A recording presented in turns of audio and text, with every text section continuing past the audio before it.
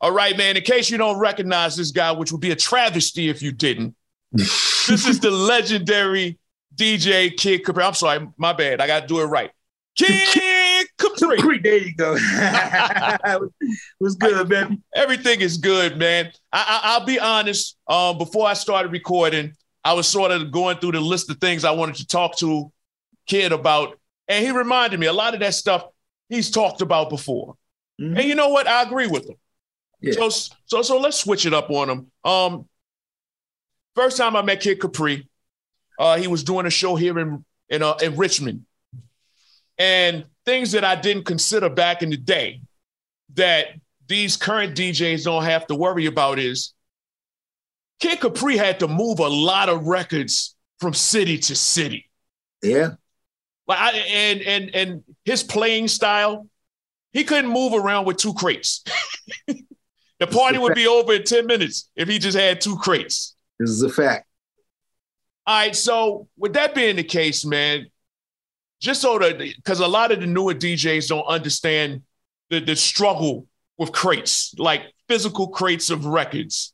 Mm-hmm. For an average party that you would do back in the day, how many crates of records would you have to carry? I carried 15 crates around the world, man. I was the first dude to own 2 tour buses, a tour bus period. I owned 2 of them, but I was the first dude to own tour bus in hip hop.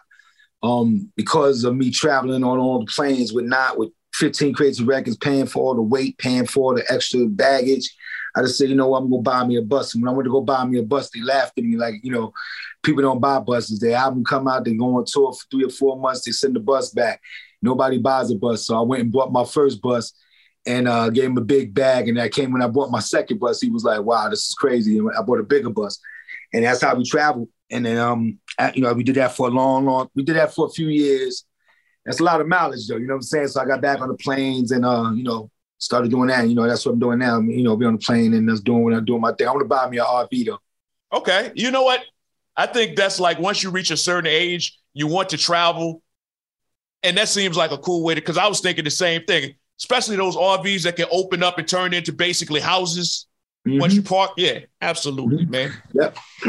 All right. So once they switched over to Serato or, the electronic Serato.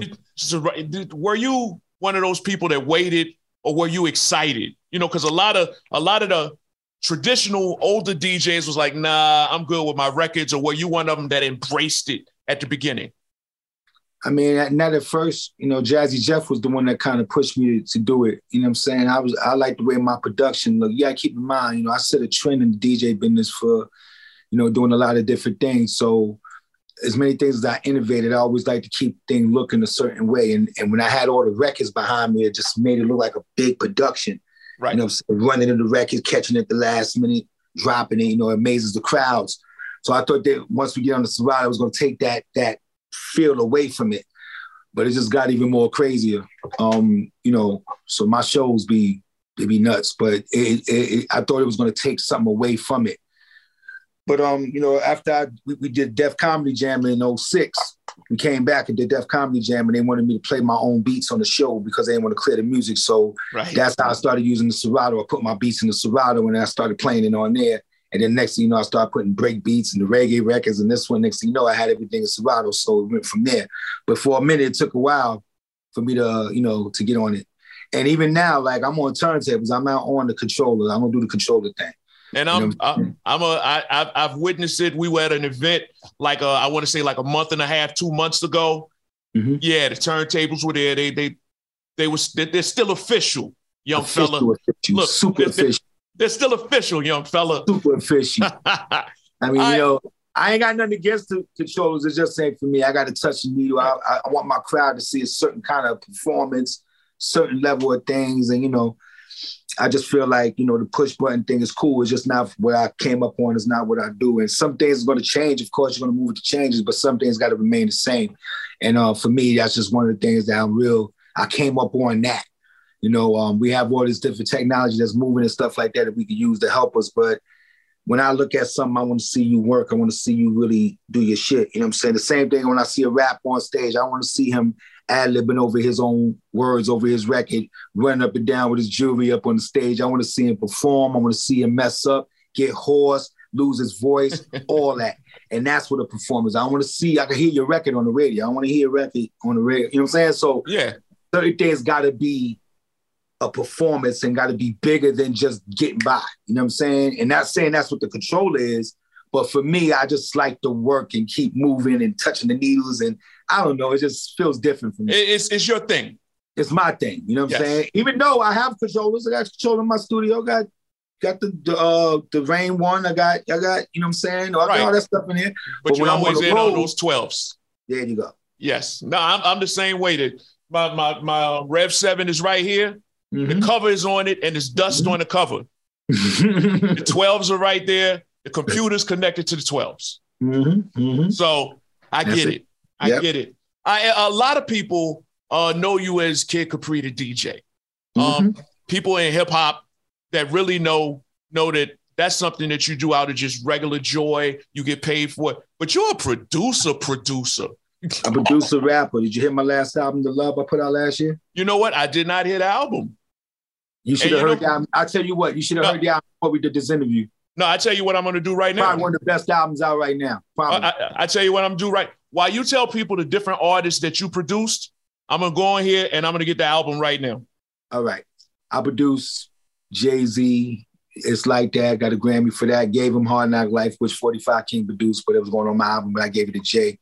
I did Madonna. I did 50 Cent, Rowdy. I did Nothing But Love for Heavy D. I did a lot of records, man. I can't remember all the records I did. I produced 3 of my albums.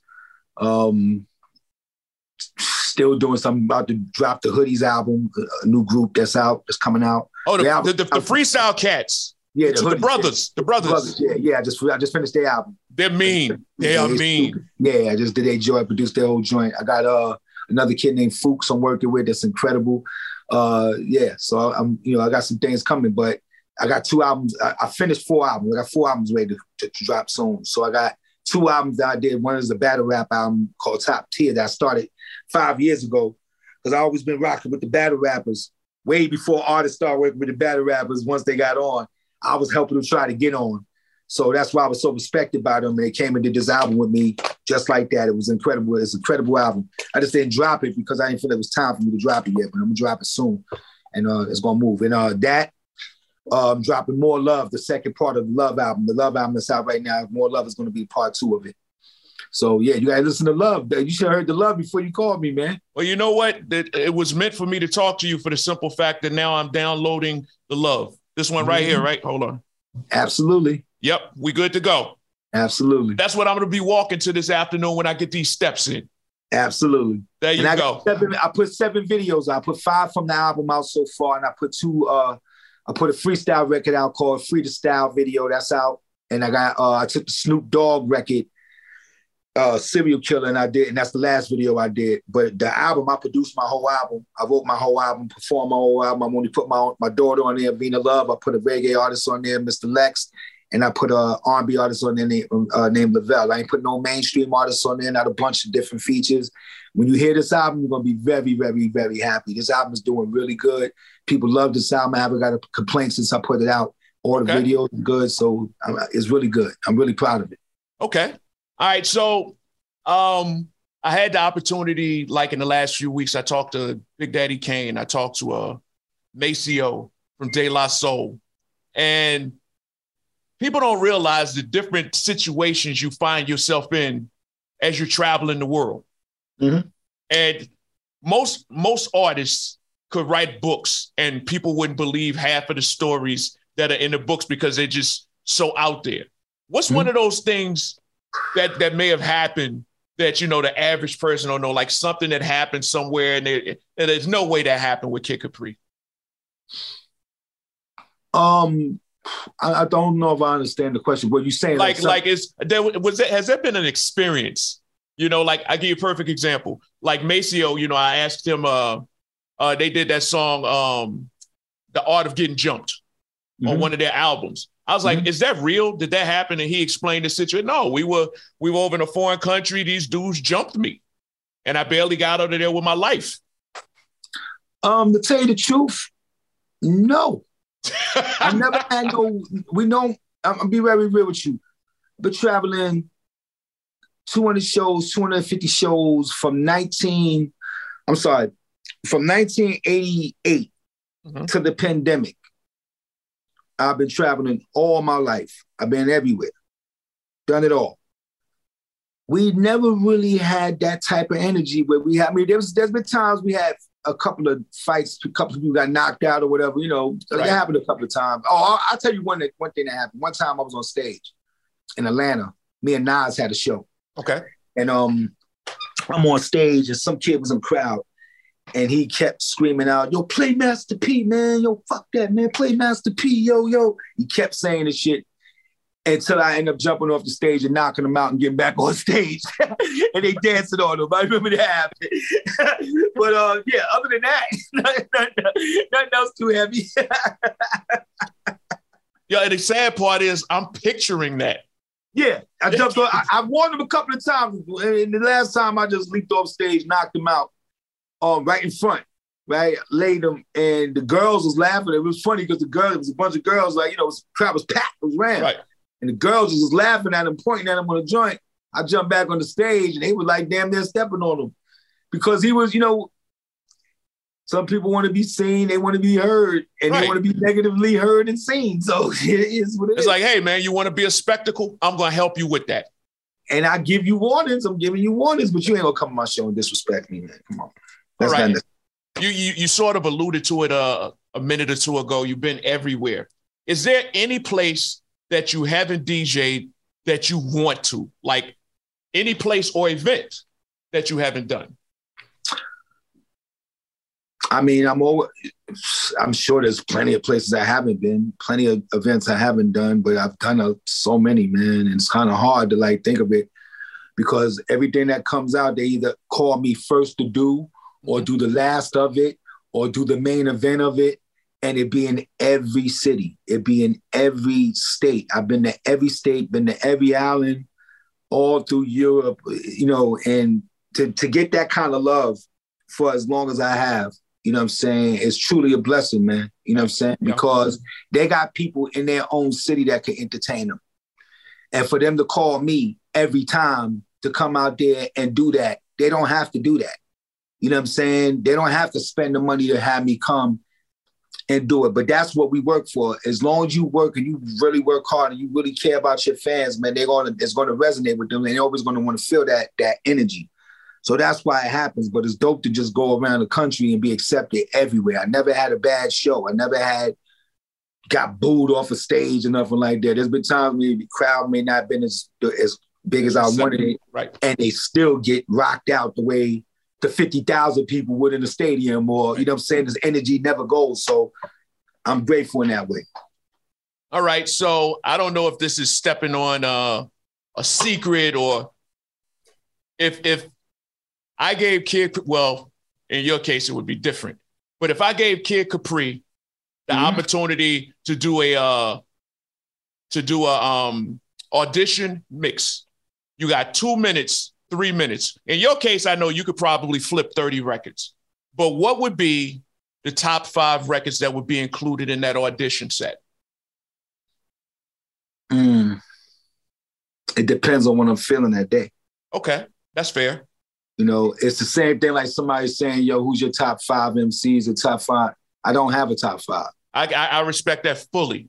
Don't have a top 5. There's too many dope dudes. And it depends on your mood on that particular day, too. It depends on your mood in that particular day. And some people get caught up in record sales and, you know, but there's dudes that there was a Michael, like I always say in other interviews, there was a Michael Jordan somewhere when there was a Michael Jordan, right? When the real Michael Jordan was here, was another Michael Jordan that you didn't know about somewhere in the world that was incredible, that was never going to get known. You know what I'm saying? Same way that I feel like the greatest rappers in the world are battle rappers because they're so brilliant. The way they do things. And if you know battle rap, you'll know what I'm saying. So, yes. You know, but they're not the record sellers. They're not the biggest record sellers. So how do you define what's top 5? You know what I'm saying? Yeah. By record sales, like what are you going for? You know what I'm saying? So that's what is a lot of dudes that Twista's one of the best in the world. Twista is one of the best in the world. How come he's not in top 5 conversation ever? That's a legitimate question. Okay, then. So that's what I'm saying. Everybody goes by the popularity of a person instead of the real skill set. You know what I'm saying? Everybody keep going at Eminem because he's white. You're mad because he's doing white, black stuff better than you are. Like 50 said. That's what it is.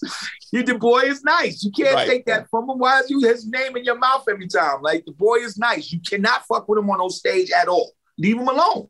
Right. You know what I'm saying? And that's it. So that's why the top 5 thing is like, all right. Okay. All right. So, in wrapping it up, question I've been asking all of our legends, man. Eventually, not that you want to be in a Hall of Fame, but you're Hall of Fame worthy when it comes to hip hop, when it comes to music. At the end of the day, what would you want to be said about Kid Capri? He did it the right way, and he didn't cut nobody's neck, cut nobody's throat, step on nobody to get where he had to go. He did everything the right way. He kept his morals right. You know what I'm saying? He kept his dignity right. He took his job serious, and he respects his fans to the fullest. That's the number one. We get on and we act like we doing the fans a favor. No, we're not. They turn them lights off, you're done. So they're the number ones. I don't make music for the industry. I make music for the fans. You know what I'm saying? And the fans are the ones that say you go or you don't go. And that's the bottom line. And if you don't respect that, you won't be here as long as I have. You know, and that's the whole key, the longevity. Sometimes people look at things like, you know, you've been here long. Well, not for me in my case, but a lot of people have been here a long time, and that's not looked at as a great thing. It's a great thing. But see, being here a long time is one thing. It doesn't make you a legend because you're here a long time. It's what you've done in the time that you've been there. That makes you a legend. Absolutely. You know what I'm saying? So it depends on what you're looking at. You know what I mean? Kid Capri, I appreciate the time, man. I know you're always busy. I follow you on social media, man. I know. I know. I already know. You're moving around. Listen to the Love album, man. And once you hear it, I'm going to sell it to you. You listen to it, then you go and you do what you got to do and let everybody know about it. I'm listening to it today. I've downloaded it officially. We good to go. My dog. Appreciate you, boy. I appreciate you, man. All right, Mike Street.